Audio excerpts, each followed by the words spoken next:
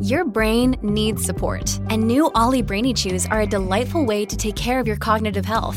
Made with scientifically backed ingredients like Thai ginger, L-theanine, and caffeine, Brainy Chews support healthy brain function and help you find your focus, stay chill, or get energized. Be kind to your mind and get these nootropic chews at ollie.com. That's OLLY.com. These statements have not been evaluated by the Food and Drug Administration. This product is not intended to diagnose, treat, cure, or prevent any disease. When you need mealtime inspiration, it's worth shopping Kroger, where you'll find over 30,000 mouth-watering choices that excite your inner foodie. And no matter what tasty choice you make, you'll enjoy our everyday low prices, plus extra ways to save, like digital coupons worth over $600 each week. You can also save up to $1 off per gallon at the pump with fuel points. More savings and more inspiring flavors make shopping Kroger worth it every time. Kroger, fresh for everyone. Fuel restrictions apply. Ryan Reynolds here from Mint Mobile. With the price of just about everything going up during inflation, we thought we'd bring our prices down. So to help us, we brought in a reverse auctioneer, which is apparently a thing. Mint Mobile Unlimited Premium Wireless. How to get 30, 30, bit to get 30, bit to get 20, 20, 20, bit to get 20, 20, bit to get 15, 15, 15, 15, just $15 a month? Sold! Give it a try at mintmobile.com/switch. $45 up front for 3 months plus taxes and fees. Promo rate for new customers for limited time. Unlimited more than 40 gigabytes per month. Slows full terms at mintmobile.com. Welcome to the New Books Network. Hello, everyone, and welcome back to another episode of New Books in Critical Theory, a channel on the New Books Network. I'm Louisa Hahn, your host for today, and I'm really happy to be sitting with Matthias Thaler to chat about his new book, No Other Planet, which recently came out with Cambridge University Press. So just to introduce Matthias, he is Professor of Political Theory in the School of Social and Political Science at the University of Edinburgh. His recent books include Naming Violence and, as co-editor, Political Violence and the Imagination. And his papers have appeared in many peer-reviewed journals, including the British Journal of Political Science, the European Journal of Political Theory, and Perspectives on Politics. Matthias, many thanks for taking the time to talk about your new book, and welcome to the show. Thank you so much for the invitation, Louisa. Great. So just before we kind of dive into questions, I'll just give the audience a little bit of an overview of No Other Planet, which analyses kind of the many ways in which utopianism shapes very different kinds of climate politics and visions of the future. So you look at a combination of theoretical and literary texts throughout the book, grouping them into specific tendencies, or what you sometimes call constellations, to demonstrate both the heterogeneity of contemporary climate utopianism and how different utopian forms are often kind of antagonistic and respond to each other's limitations in some ways, if that's fair to say. So I was interested to see the ways in which focusing on the utopian aspects of these modes of thought help to draw out both their potential to shape real political action in the world and the point at which their politics and their kind of theoretical bases start to falter as kind of guiding principles for the future. So I think the book will be interesting to quite a wide range of readers, including those interested in what we might very broadly term cli-fi, and kind of those interested in ongoing political debates about how we organise the massive structural and societal changes necessary to have any chance of kind of mitigating the worst impacts of climate change. So with this in mind, I wonder, when did you first start thinking about utopianism in relation to ecological crises, and how did you just decide to write the book, really? Thank you, Louisa. So to tell you a bit about the origins of the book, when I had finished my book, Naming Violence, in 2018, it got published, I wanted to continue my investigation of the place of the imagination in political theory. And in this earlier book, Naming Violence, I had focused in particular on the artistic imagination, on the historical imagination, as well as on thought experiments. But what I hadn't done was focus on utopianism. And instead of just adding another chapter to that book, I wanted to continue this examination with a particular focus. And the focus is really, as you said, on the monumental and existential challenge of inhabiting a climate changed world. So No Other Planet essentially tries to respond to an observation made by Donna Haraway, namely that the current predicament expresses itself in a very problematic binary. On the one hand, we find those who hubristically assert our own ability to innovate ourselves out of this current climate crisis, but I think that's a dead end. And on the other hand, we find a lot of people who commit themselves to defeat these sentiments, to the idea that the game is already over and there's really nothing we can do to change course anymore.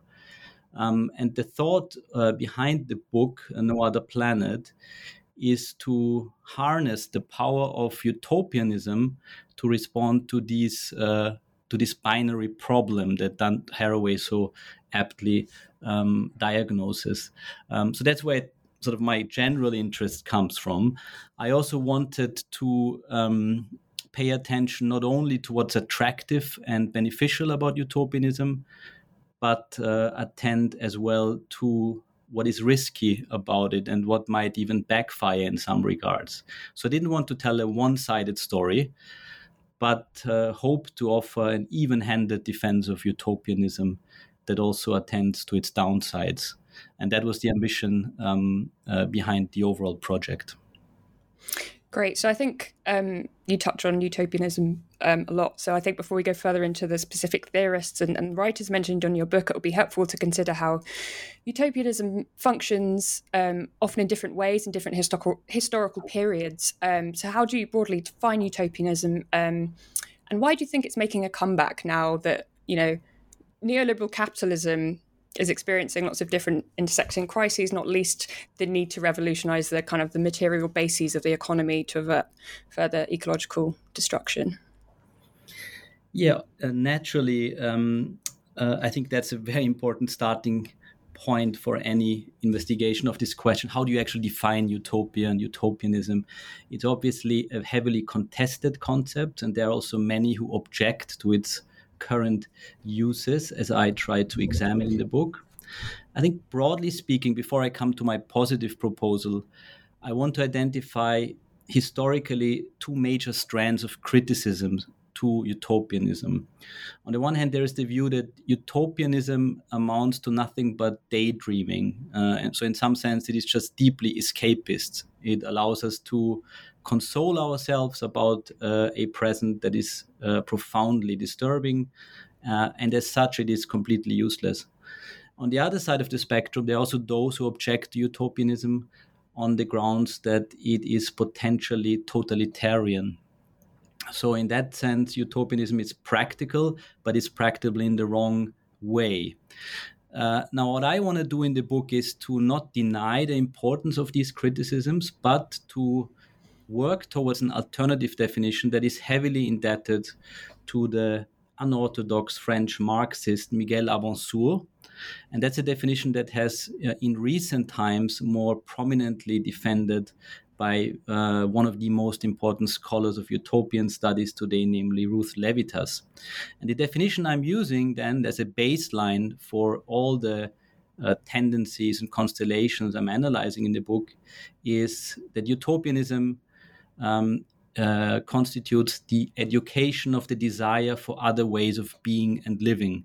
So there are various concepts that we might want to unravel in understanding this definition, which is a very wide one. On the one hand, we want to focus on the education.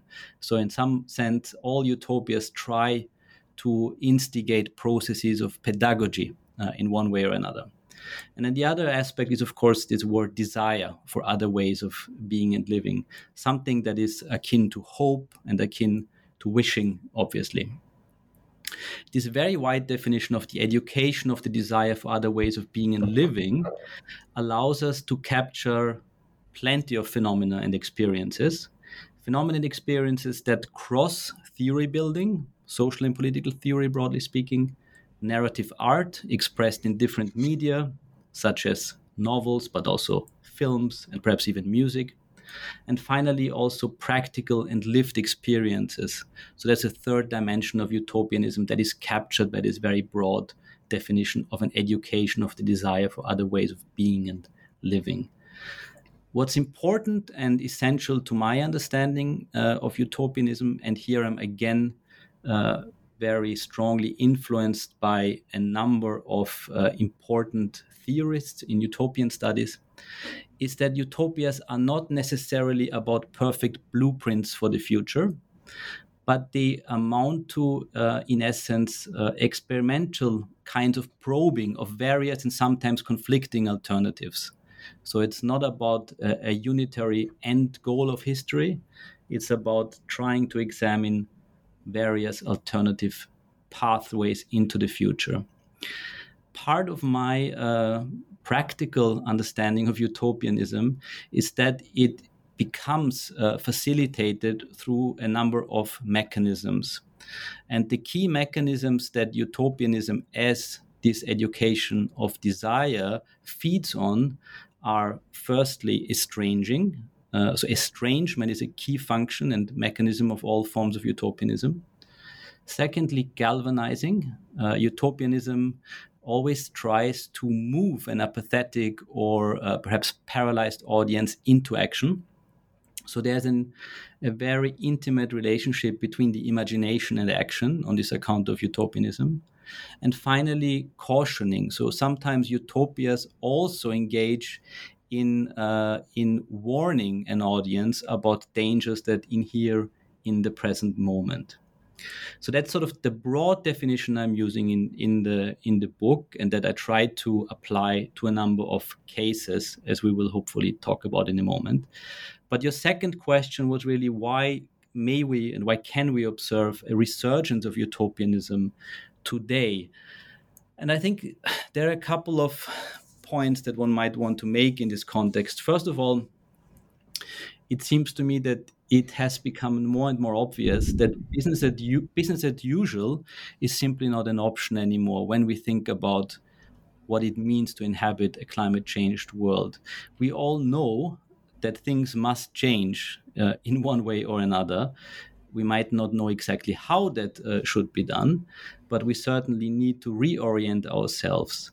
Now, the problem is that the maps we are drawing on when we try to reorient ourselves in the Anthropocene have really lost their suitability. And one way of thinking about utopias that I want to motivate in the book is as maps, utopias as maps for an uncertain future. And I think that's one of their main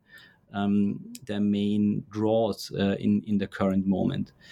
And the second, perhaps, reason why we might want to turn to utopianism when we think about the challenges we are facing today is indeed that climate change confronts us with obstacles that are literally like no other.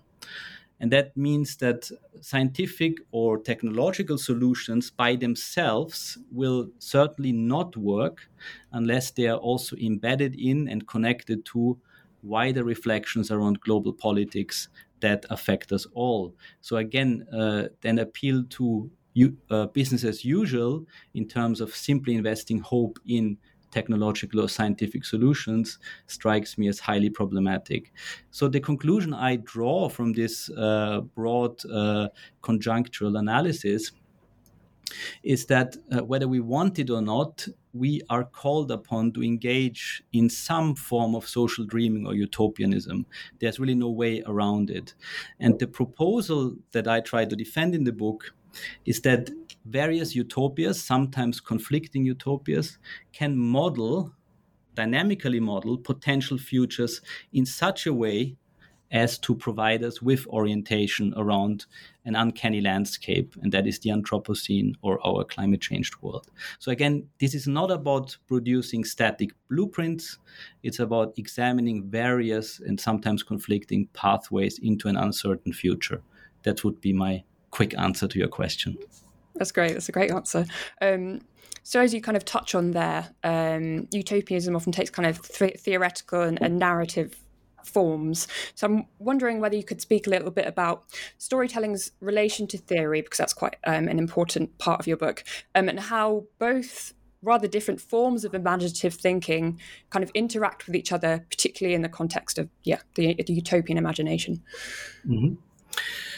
So in the book, I'm trying, as you said, trying to trace different expressions of the utopian imagination in parallel contexts. On the one hand, I'm focusing on the texts produced by social and political theorists in various traditions. And on the other hand, I connect those texts to fictional narratives around the future of our home planet, planet Earth. There's an underlying wager behind this project and behind the book itself, a sort of unique selling point, if you will. And that is that I believe that speculative fiction, and in particular fantasy, science fiction, climate fiction, can expand the horizon of political theory and vice versa. Political theory can also expand our understanding of speculative fiction. Now, purely in terms of professional and disciplinary understandings, I think a legitimate question then is, why would a political and social theorist turn to speculative fiction at all? What is sort of the gained value in turning to fiction? And I do believe there are two reasons why one might want to be tempted to do that. First of all, I believe that these different expressions of the utopian imagination, theory building on the one hand, narrative fiction on the other, storytelling on the other, can, as I said already, illuminate each other. So they can reveal both strength and weaknesses, fundamental insights, and also structural limitations of the other side. Very simply put, whereas theorists tend to try to systematically address questions arising from the Anthropocene, naturally fiction writers respond to climate change in a much more poetic fashion. And what speculative fiction does so helpfully, I believe, is that it adds experiential and affective texture and narrative complication to the more abstract, rationalistic reflections of social and political theorists. So we get a sense of how it would be to inhabit a particular world much better from reading and engaging with speculative fiction. And that helps us in understanding the actual complexity of utopian visions. And the second proposal I want to pursue in the book is that perhaps it might even be possible to argue that storytelling itself harbors resources of direct relevance to social and political theory. So in some ways, I want to propose and suggest and examine that literature itself can be read as promulgating a kind of theory itself, but one that maybe traditional registers of interpretation are unable to easily unlock. So the central goal, in a way, of the book, the wager behind it, is that I want to convince fellow political theorists to take fiction seriously. And part of the interpretive work I'm engaged in the book is to demonstrate practically what lessons can be gained from dealing with various forms of storytelling. And the reason for this move is really that I believe especially Anglophone political theory can be quite narrow in some sense. And I try to counteract that tendency by opening up the range of resources that we draw on within political theory as we engage with such a complex problem as climate change. So briefly, let's just kind of go back to that idea of estrangement you noted before, in helping us to kind of consider paths for climate sort of remediation.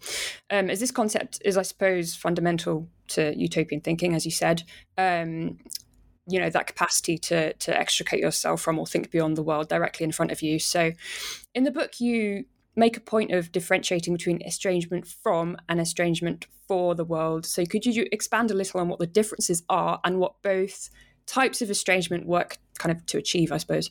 Mm-hmm. Yeah. So as you observed, I do believe, and this is in line with basically everyone who has ever thought about utopianism, I do believe that estrangement, the induction of estrangement, is really a crucial element of all forms of utopianism. So raising a what-if question, what would happen if we did X, Y, Z, tries to defamiliarize us from deeply held beliefs. In some ways, to render unfamiliar what often appears to be entirely natural and normal, and vice versa, of course. So the effect of such an estrangement strategy that inheres in all forms of utopianism is to interpolate the reader to see the world from new and unexpected angles, and thereby critique is exercised. So through the creation of distance, through this estrangement process, critique is enabled in some important ways. As you say, in my concrete discussion of the utopian device of estrangement, I focus on an idea developed by the literary theorist Svetlana Boym, which is to distinguish between two ways of thinking about estrangement. And that's an analytical distinction between estrangement from the world and estrangement for the world. I believe this distinction is very helpful for thinking about social dreaming and utopianism, because some types of estrangement can be problematic and others can be helpful for thinking about our current predicament. So to give you an example, in the current ecological crisis, there are those who reflect on the escape from our planet Earth as a solution to the ongoing environmental breakdown. So escaping from this planet is a fantasy promulgated by the likes of tech billionaires like Elon Musk. It's an important topic in many popular films. Just think about the film Interstellar, for example. And in some ways, I think this is an example of estrangement from the world. It's an attempt to think about another world that makes it impossible for us to grapple in earnest and realistically with the problems we are facing on this very planet. So estrangement from the world is something that I would be critical of, and it's a kind of utopianism that we should be skeptically analyzing and turn to alternative visions of the future. So estrangement for the world would be a mode of social dreaming that begins by accepting our eco-social grounding on this very planet. So the utopian visions I'm interested in the book, and that I believe are potentially useful for grappling with the ecological crisis, are what I call disworldly utopias. So utopias that do produce estrangement, that try to create distance between our current moment and a potentially more positive future, but they accept our eco-social grounding on this planet and refrain from the kind of escapism of the billionaires like Musk and others that strikes me as profoundly problematic. But ultimately, I think estrangement has these two sides, one world negating and one world disclosing, and we can never really escape this tension because it is baked into the very act of social dreaming, I believe. Great. Yeah. So let's look into the chapters themselves now, the actual theorists and fiction that you look at. So chapter 3 starts to look at this concept of estrangement for the world through the work of Bruno Latour and James Lovelock, whose Gaia theory, I think maybe listeners may have heard of, given the criticism it's received, I suppose, throughout the years. So can you provide a brief overview of Gaia theory and how it relates to Latour's work on kind of modern understandings of what's often termed this nature-culture divide? Yeah, so James Lovelock, as you know, was an inventor, an engineer, and a scientist who is today probably best known for his theory of Gaia, or what he calls the Gaia hypothesis. The hypothesis itself went through different iterations, and I need to massively simplify things here. But in essence, Gaia describes an understanding of planet Earth as composed of different and interdependent feedback loops that form a self-regulating system. So organisms on this account are essentially entangled with the environment, and together they create the conditions for continuing life on the planet. This view then led Lovelock, over a very long and eventful career, to conclude that Gaia, as a complex entity in itself, involving the Earth's biosphere, its atmosphere, the oceans, and the soil, Gaia itself is somehow alive. And that's very important, the thought that the planet itself is alive. As a cybernetic system, Gaia seeks an optimal physical and chemical environment for life on the planet itself. So there is some form of intentionality ascribed here to Gaia itself. Now, the late French sociologist Bruno Latour took up this idea of Gaia in a series of lectures in Edinburgh in 2013 and tried to see how it might be used for investigating the implications of Gaia for society and politics today.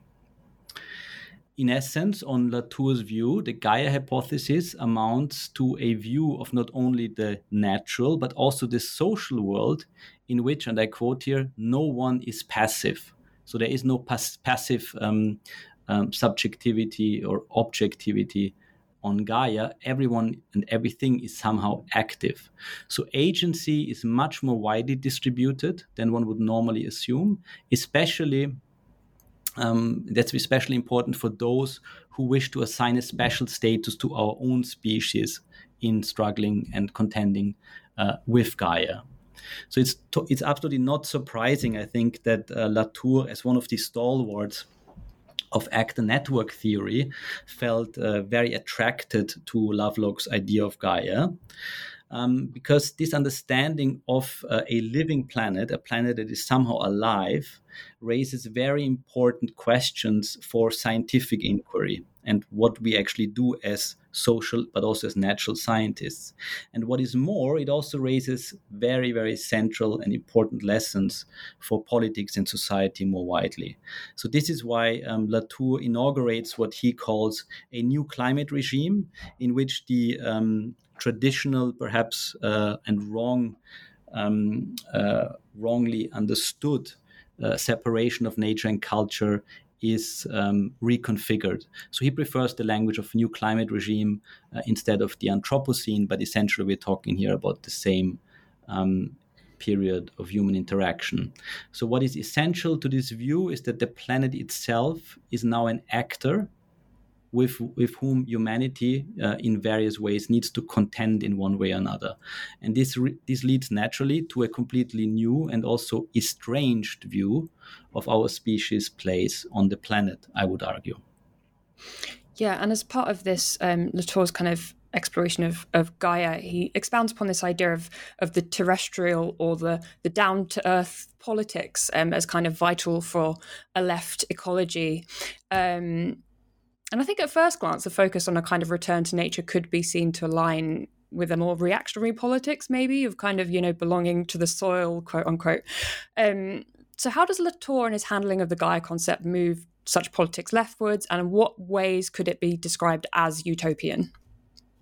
So before I explain why I want to argue that Latour's interpretation of the Gaia hypothesis and his notion of the terrestrial or the earthbound or down to earth are actually utopian in nature, I need to make clear that Latour himself was in fact vehemently opposed to the very idea of utopianism.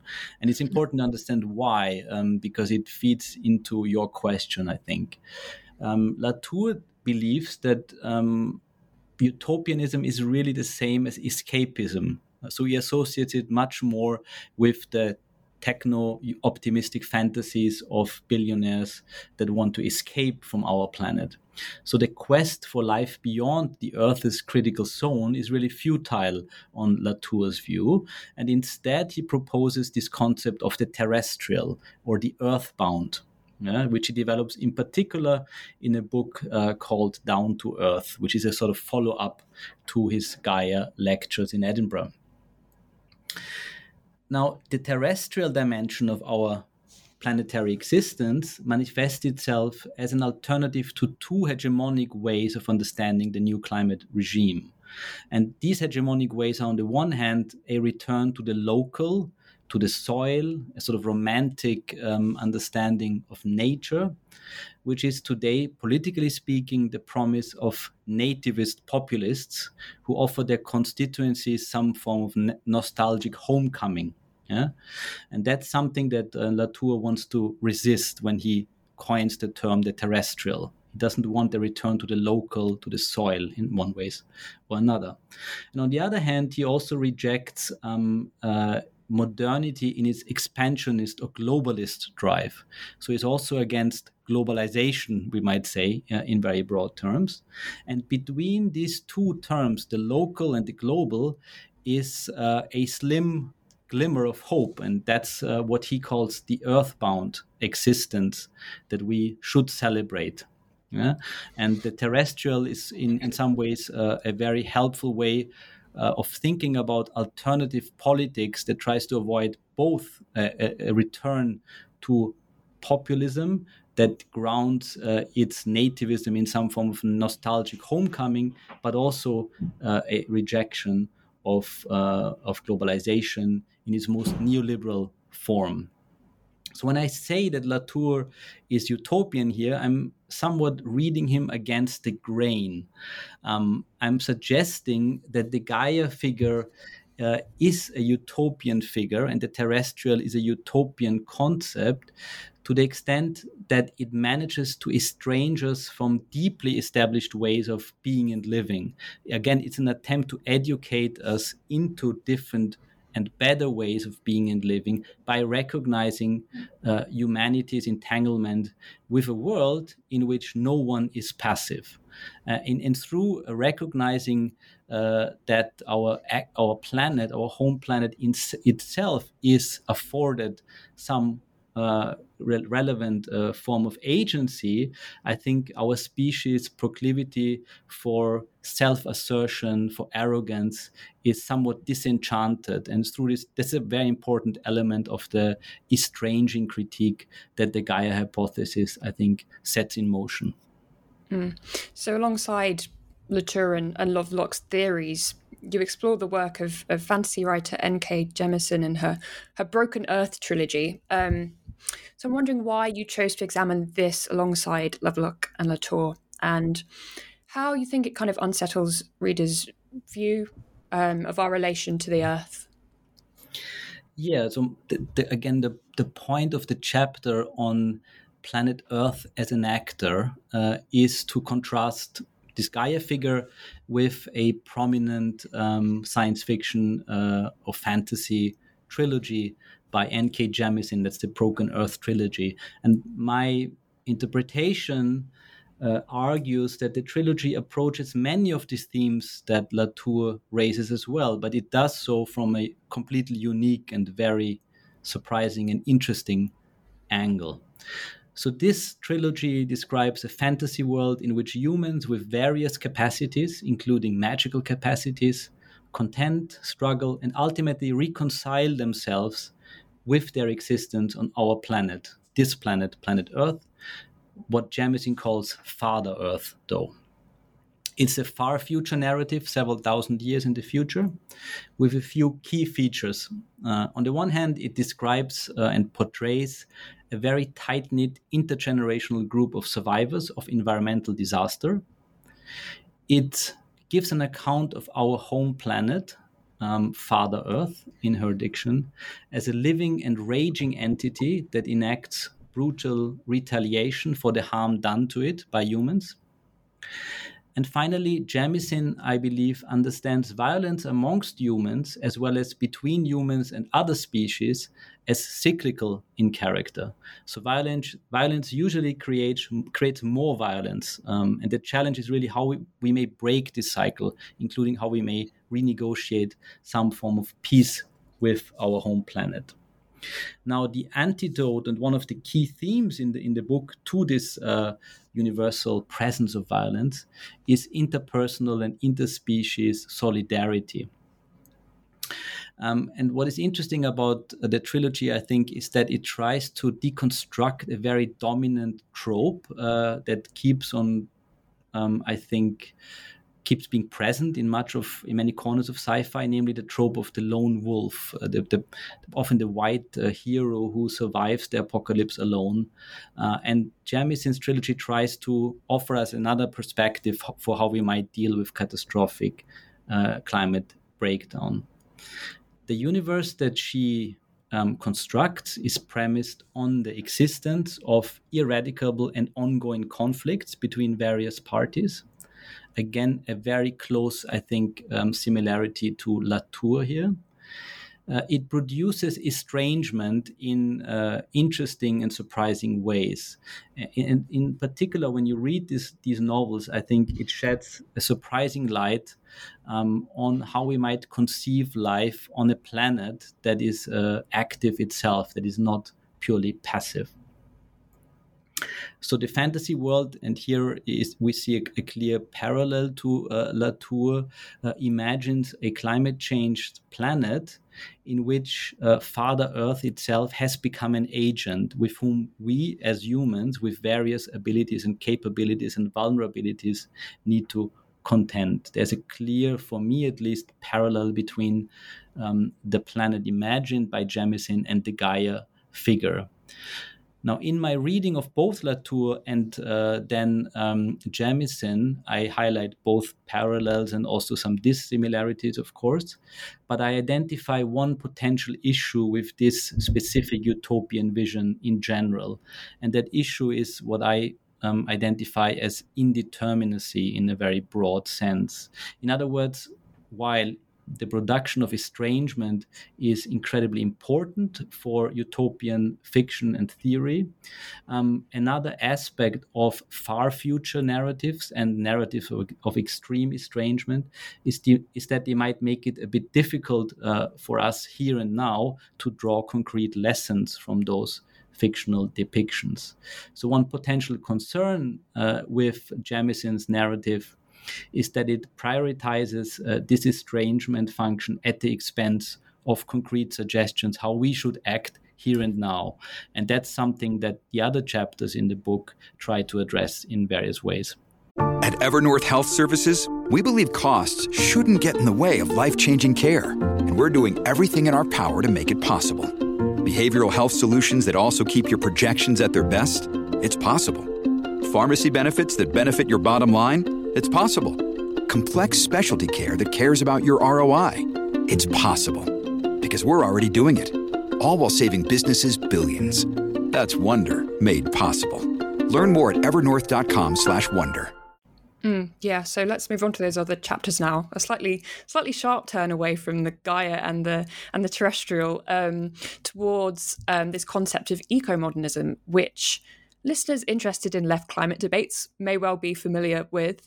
I think increasingly it seems to me it's used in a kind of a pejorative sense to describe a kind of blue skies eco-politics. So I'm wondering whether you could give us a quick overview of eco-modernism's primary formulations and tell us a little bit about some of its chief proponents, just to start us off.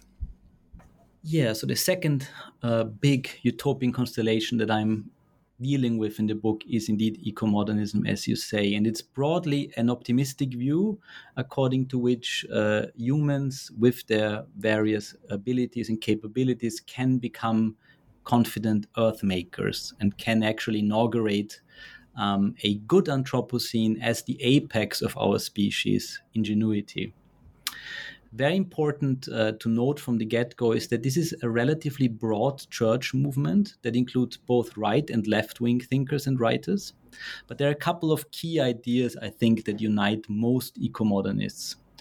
The first is perhaps that economic and or population growth is not a problem per se, so that we can reconcile a robust response to the climate crisis with a continued commitment to both economic and population growth. Economic stability and growth is therefore very important for environmental action to work. Development projects are foregrounded in most eco-modernist visions, even if this leads to increased fossil fuel use. So this is a very important aspect. Again, the emphasis on growth and the importance of science and technology.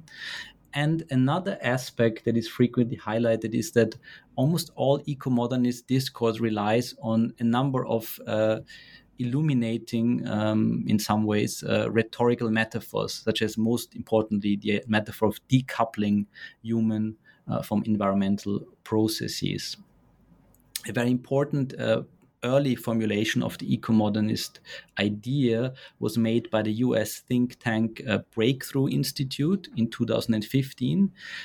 In their manifesto, they argue for a good Anthropocene that would be premised on the harnessing of the power of science and technology to, and here I'm using the metaphor, decouple human from environmental development. So this will naturally require a number of groundbreaking science and technology, such as, for example, geoengineering, but also carbon capture, for which we already possess the basic know-how. So that's a very important thought in the eco-modernist camp, that we already possess many of the basic technologies. We just need to scale them up significantly. If you're looking for a rather famous liberal, in some ways perhaps conservative, even representative of this type of eco-modernism and this type of utopianism, you might quickly encounter Steven Pinker, who is particularly famous for his recent bestseller, The Better Angels of Our Nature. But in recent work, he has further elaborated on the eco-modernist idea. So on this particular view, modernity and capitalism are essentially forces for good. They have just recently received a particularly bad press, and we need to recover them from this bad press. The progress that we have made as a species is much more pronounced than doommongers want us to believe. And some forms of environmentalism on the eco-modernist view, for example, post-growth ideas, are genuinely problematic and need to be resisted. So eco-modernists are generally opposed to any form of critique of growth paradigms. So this would be the sort of standard critique. Interestingly, as you say, there are also quite a few on the left who believe in the compossibility of economic and population growth with a robust response to the ecological crisis. Again, within the left, and there is a vast diversity of positions, ranging from those who wish to strengthen the state as the motor behind the Green New Deal, for example, to those who prefer much more bottom-up environmentalism led by social movements.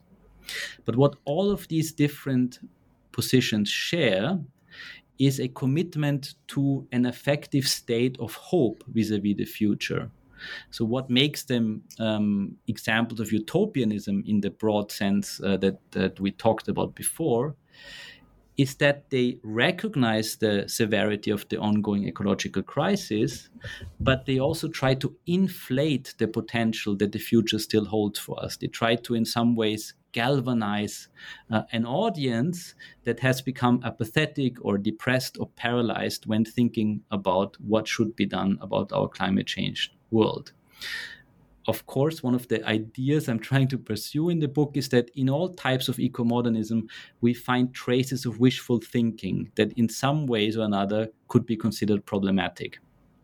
And the reason is quite straightforwardly that most eco-modernists underestimate the actual challenge awaiting us, and thereby, I think, fall foul of some very important considerations when we try to navigate ourselves through this particularly problematic situation we find ourselves in. So staying with this chapter on eco-modernism, you place this theoretical work that you've mentioned against the science fiction of Kim Stanley Robinson, who's produced, a really significant body of speculative work about climate change in both the near and the distant future. So I'm interested in this question of Robinson's utopianism, as I read The Ministry for the Future fairly recently, which kind of starts off by describing this really catastrophic heat wave which kills millions of people and kind of moves through the gritty bureaucratic processes involved with mitigating the impact of future events. And it's quite far from utopian in some senses. So with this in mind, how does Robinson's work align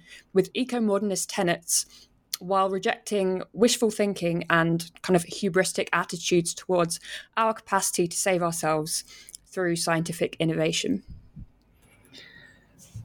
I turned to Kim Stanley Robinson because I would consider him to be the most important political novelist in the US right now. His recent success with the book that you just mentioned, Louisa, Ministry of the Future, has been incredibly impressive and has brought him to the forefront of many debates about climate change. But as many will know, he has been thinking about these questions for 30 odd years.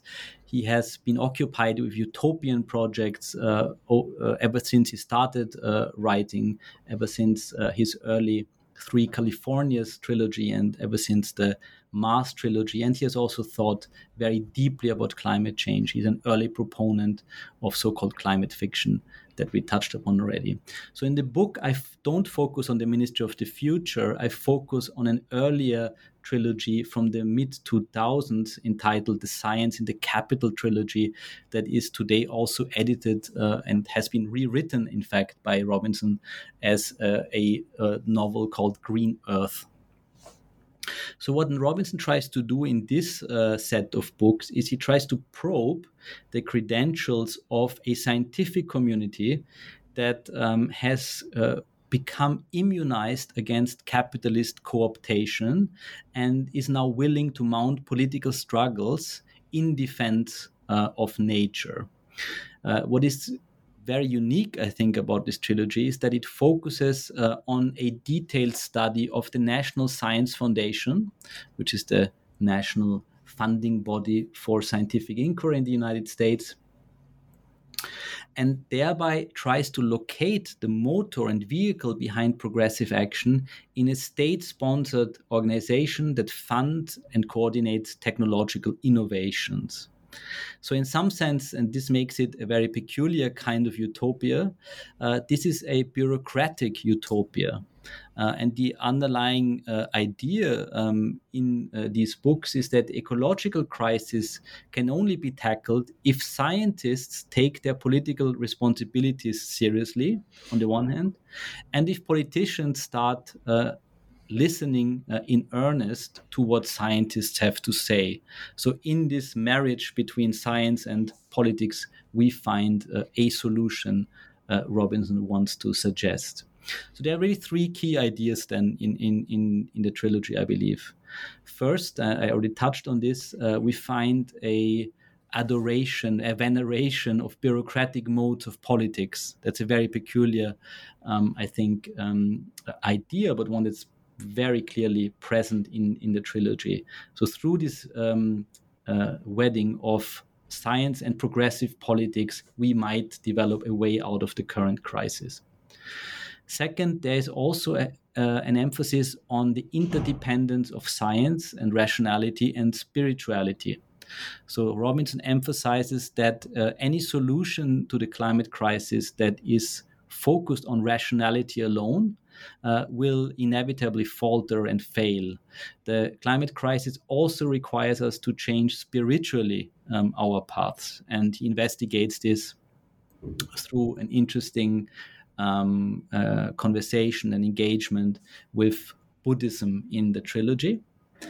And the third and perhaps most important aspect, and that's the point where I believe his narrative exploration of eco-modernism deviates significantly from the theoretical positions.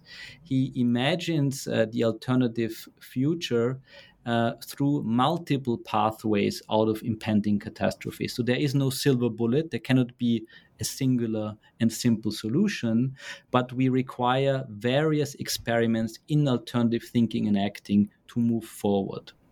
And the most important part of these experiments is indeed a decoupling process, but it's not decoupling of human from natural development processes, but it's a decoupling of science and technology from capitalism. So this is a celebration of a scientific mode of being that is independent, has become independent from capitalist cooptation. I entitled the chapter "The Paleolithic with Good Dental Care" for a specific reason, because this is in fact his vision of the future. We might live actually in some ways a post-growth life in the future, but we still benefit from good dental care as a really crucial aspect of the good life. So we require science and technology, even though we might move beyond capitalism in this climate changed world. So I believe this attempt to explore multiple pathways out of the current crisis insulates Robinson to some extent, but not fully, from the suspicion of wishful thinking, which I would consider problematic in many of those theories that we talked about just a moment before. Great. So let's take a look at your next constellation of thinkers who are kind of almost the polar opposites of the eco-modernists and focusing on the potential for climate change to trigger cataclysmic collapse.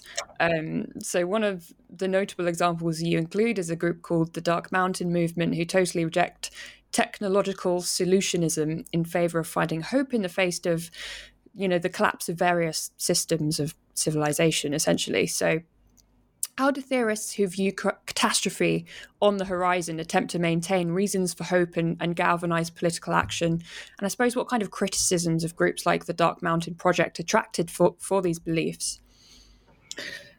Yeah, so the third big utopian constellation I'm interested in deals indeed with those who think that the ecological breakdown is unavoidable, or perhaps it is already happening, or in some ways perhaps it has already happened and we live already through post-apocalyptic times.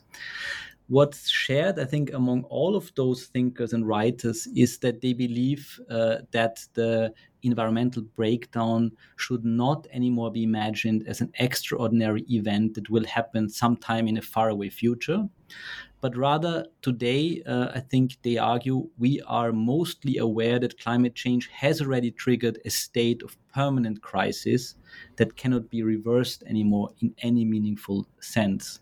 So in other ways, the cataclysm, as it is imagined by these utopian projects, has become routinized and integrated into our life worlds. And that's a sentiment, I think, that we have become quite accustomed to during the COVID-19 pandemic.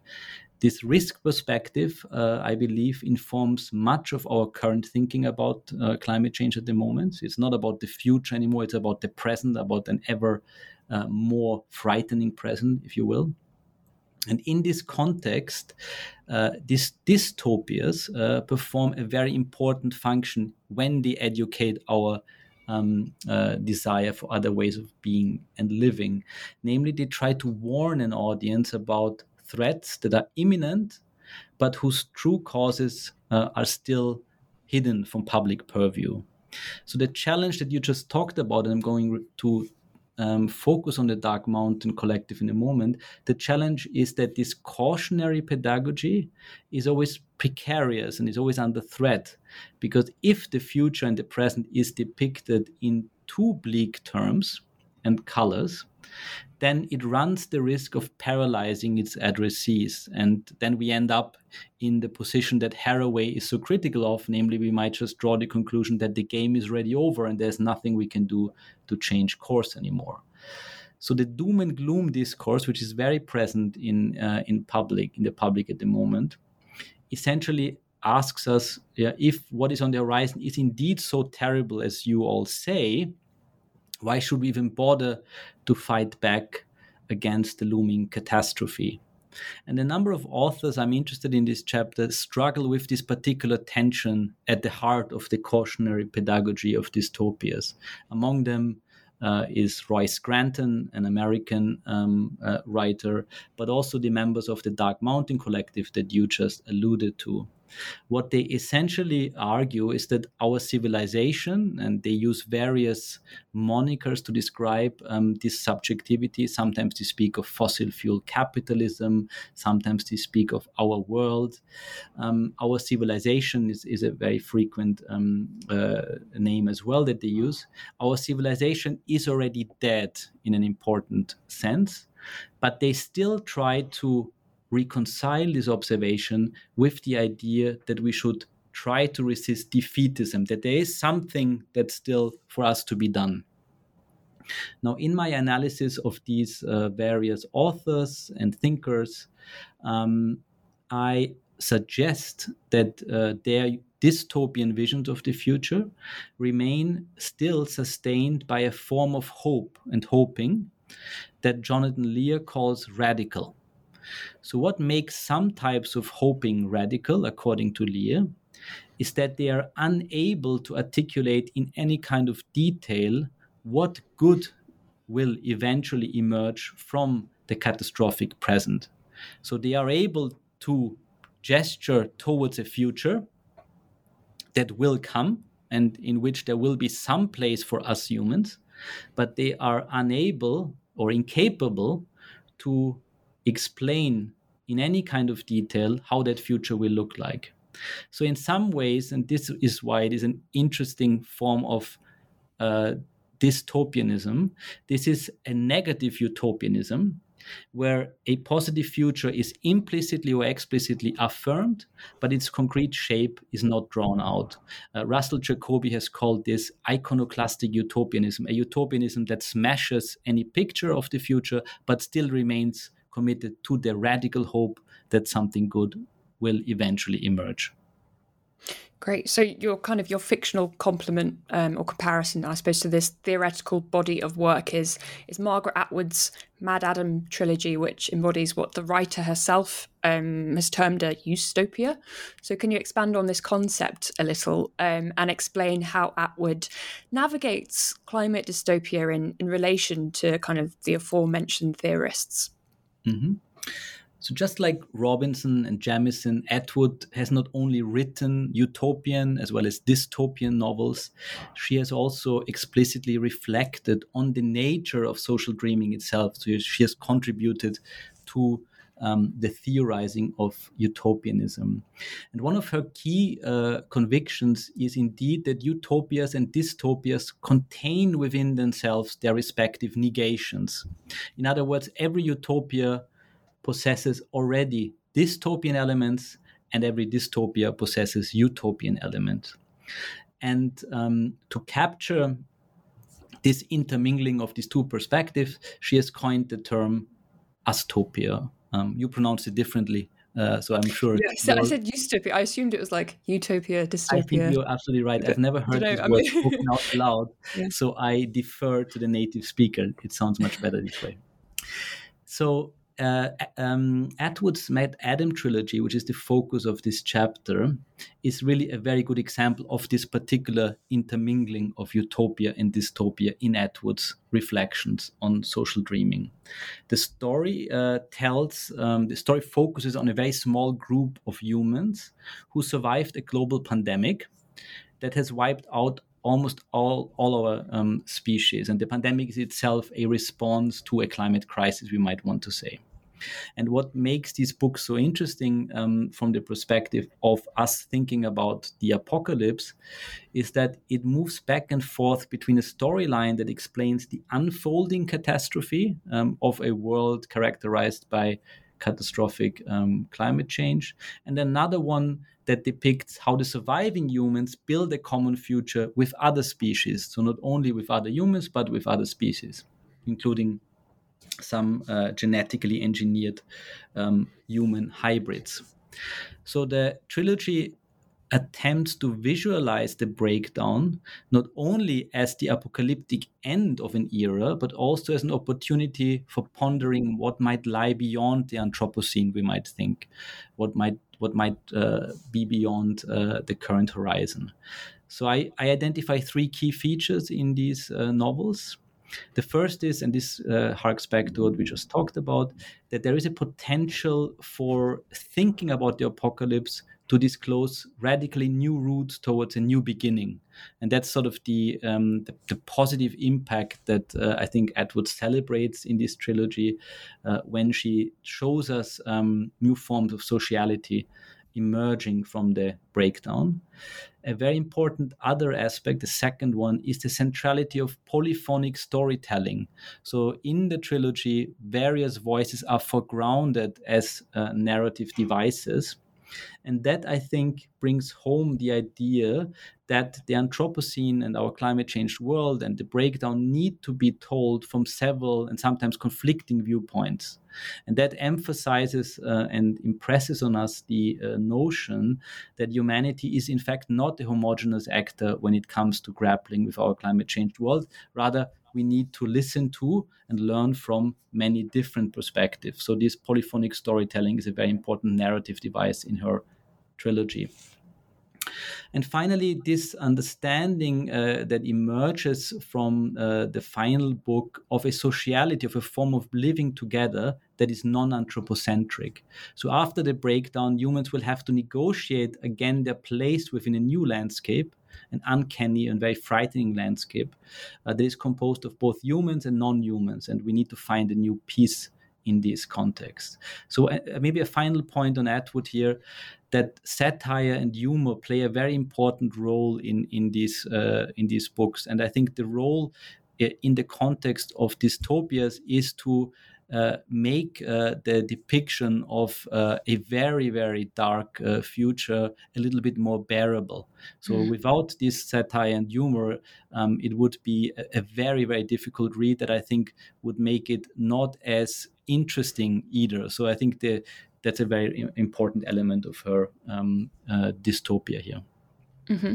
Yeah, so we've been going for a little while now, so let's wrap up our discussion by kind of homing in on your conclusion, which sums up how looking at competing utopian trends, I suppose, can help us navigate the politics of the future. So the device or the concept through which you structure this conclusion is that of, and you have to excuse my pronunciation, Sollbruchstelle? Or a breaking point. So can you explain the meaning of this concept a little further and why it's helpful for engaging in future-oriented thinking? Yes, thank you very much. I would like to translate this German word Sollbruchstelle as maybe along the lines of predetermined fault line. And I think a predetermined fault line essentially marks the location in any given structure where a breaking point is to be foreseen and artificially then created. So bridges have typically predetermined fault lines to enable them to collapse in the case of breakdown in such a way as to minimize the overall damage. If you're looking for a more mundane example, chocolate bars also have predetermined fault lines, so we can break them up better and share the chocolate. Now, what can we learn from this particular notion? What can we take from this specific idea? My argument in the conclusion is that given that all forms of utopian thinking remain pervaded by a tension between estrangement for and from the world, we need to think about how we should construct them so as to break down safely, if you will. So the danger of failure and of breakdown cannot be avoided in utopias. I have focused on three in particular. First of all, I focused on the problem of indeterminacy in utopias, focused on estrangement. If you raise a what-if question, then you will very frequently end up with relatively indeterminate outcomes. In more positive visions of the future, the danger is wishful thinking, and this can be variously negotiated, but it's not an aspect of utopianism that can simply be eliminated. And then finally, in the more darker visions of dystopias, the risk is defeatism. And again, that's one of the risks that I don't think can be easily overcome. So the conclusion I draw from this analysis and from my reading of both the theories and the novelists I'm interested in this book is that there are positive examples of productive utopias for our times, and they are characterized by an ability to remain self-reflexively attuned to their own proclivity for failure. So insofar as novelists reflect on the ways in which their utopian visions can break down, can succumb to indeterminacy, wishful thinking, or defeatism, I think they show us how we may be able to negotiate some of those predetermined fault lines. What emerges then, I think, from this analysis is that utopianism is really a form of critique that is premised on a flexible method of anticipating various futures. Again, it's not about static blueprints. It's about examining with various methods the ways in which we could think about other ways of being and living. And I end the book with a celebration of a famous saying by Samuel Beckett that I think serves as a good motto for the kind of utopianism I'm particularly keen on. And that motto is, ever tried, ever failed, no matter, try again, fail better. So that would be sort of the conclusion that I would draw from my reading of various kinds of utopias. Great, thank you. I think that's a fabulous place to wrap up. So I guess my final question, which I ask everyone on the show, is what are you working on now? I'm currently making steps towards my next project, and this will continue where we just ended, I think. It will involve thinking a bit more deeply about the generative potential of failure for politics more widely. I think we began this conversation when I confessed that I started this book we just discussed at the moment when I understood that I wasn't entirely happy with the book I had written before, so I felt a bit of unease about the conclusions of my prior book, and I think my next book will do exactly the same. I feel that the topic of failure deserves more attention in political theory, and that's what I hope to accomplish in my next project. Sounds fascinating. Matthias, thank you so much for joining me. Thank you very much, Louisa. It was fantastic. Thank you.